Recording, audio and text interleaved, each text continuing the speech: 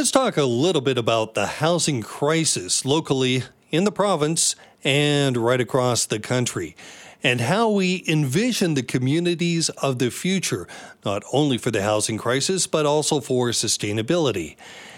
And then let's ask if we did something about density by decreasing or shrinking the size of homes, would it be a big step in the right direction?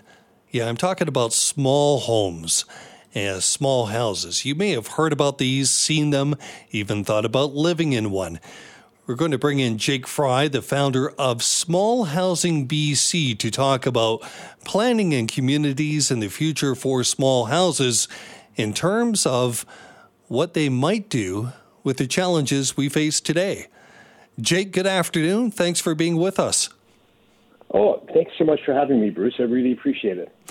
Jake, I think I set this up well enough, but just so we all know, what are small houses, small homes, and where does it fit into the whole picture of housing?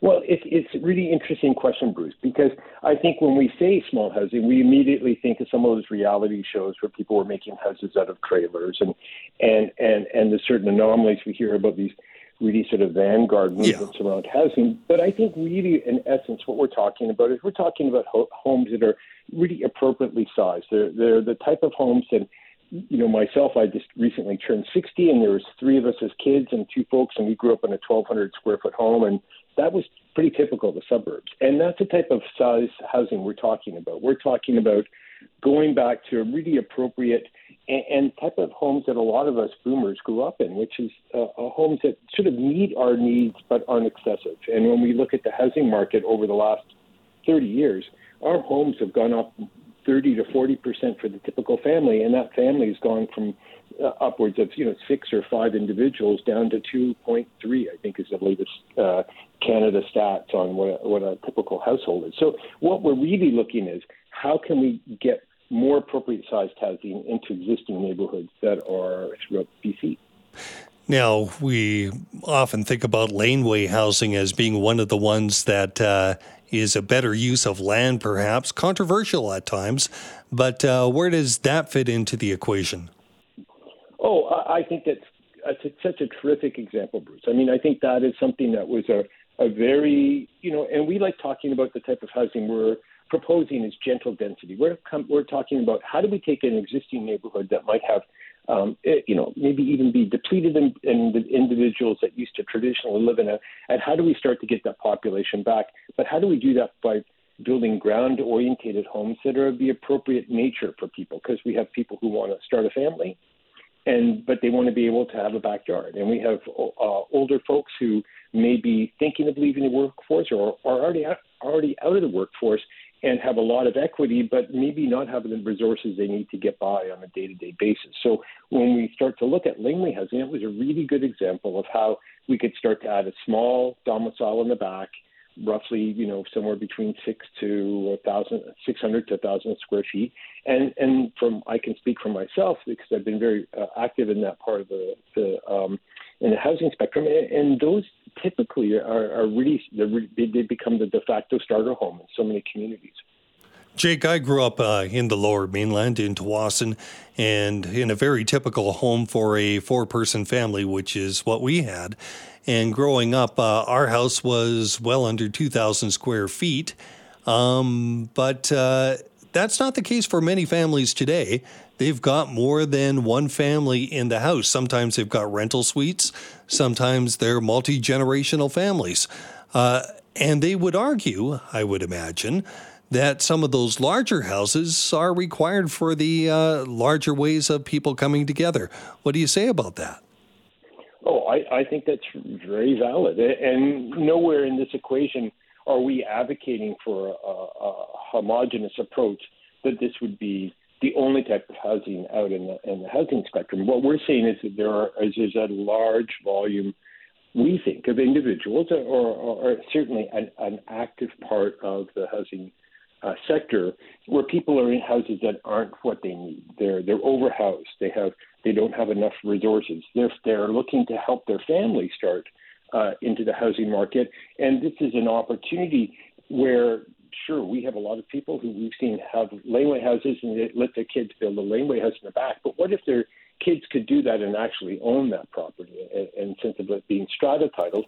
And then at one point when they're ready to move on, maybe the parents move into the back, the parents would get resources off the front, and the kids would have resources to have a slightly larger place because maybe their family's growing. So there's room within all of this for there to be great rental opportunities, great ownership opportunities, and yes, in some cases we'll get multi-generation living in one environment, and other times we'll have families who would prefer to have independence and be able to carry their own mortgage and have some opportunities to gain the equity one expects off home ownership. The biggest value in a piece of property is not the house to begin with, it's the property itself. And I wonder, Jake, if that's the reason why you see neighborhoods today where you've got a very big house and absolutely no yard. I think that's really true. But, the one thing I'd like to take the conversation to a slightly different direction, Bruce. The thing I think is really important is one of the things that we really have suffered about tremendously in our housing market is land speculation. And that land speculation has people been, as you say, buying the more expensive entity, which is the dirt, for lack of a better term. And often we'll have these small houses or older houses or dilapidated houses, which are inconsequential, even though they're viable housing for people. And what happens is those places get ripped down, and the person who's bought that property in speculation will build a big house in hopes of, generally because that's what they can build, and they're hoping to make both profit off the land and the house. And what we're proposing and what we really see as an opportunity is that those homeowners who have that property can look at that opportunity to get the right size home for themselves, get some equity off the property, produce some more housing. But within this equation, we see and our clear indicators for us is this is not a land speculation deal. This is where someone can have something that they already own and can potentially get some revenues off it while producing house, and at the same time get that kind of very inflationary device of land speculation out of the equation as we try to look for housing solutions across the province. Jake, where's Small Housing BC going with municipalities? What do you want municipalities and cities to think of changing to allow more of the type of housing you're talking about? Well, I have to say we really applaud I think I would consider a very bold and forward-thinking action on the part of the provincial government, looking at starting to mandate getting more than one home per lot as of right for a homeowner. They have the right to do that. They don't have to do that, but they have a right to do that. And then what we see and what we're advocating for is that in these areas where we can actually get more density in a lot, especially places where it's really conducive to it, like in a corner lot and so forth, that we start looking at allowing enough gentle density. And ideally, we might even see properties where that could take the density where it gets a little higher, that they would actually be able to produce one unit that would be sold below market. And ideally, we would feel that was a real win for us, that we'd start to see multiple units in a lot, but that we're entrenching in a permanent place in the housing spectrum, housing in our neighborhoods that are market housing, but just slightly below market, so that those teachers, firefighters, and service people can actually afford to live in the communities that they're working. It's an interesting idea, Jake, and thanks for outlining it with us, and one that I think we're going to be following in the future as more of these challenges do come up. Thank you so much, Bruce, and we have lots of examples and information at our website, smallhousingbc.org.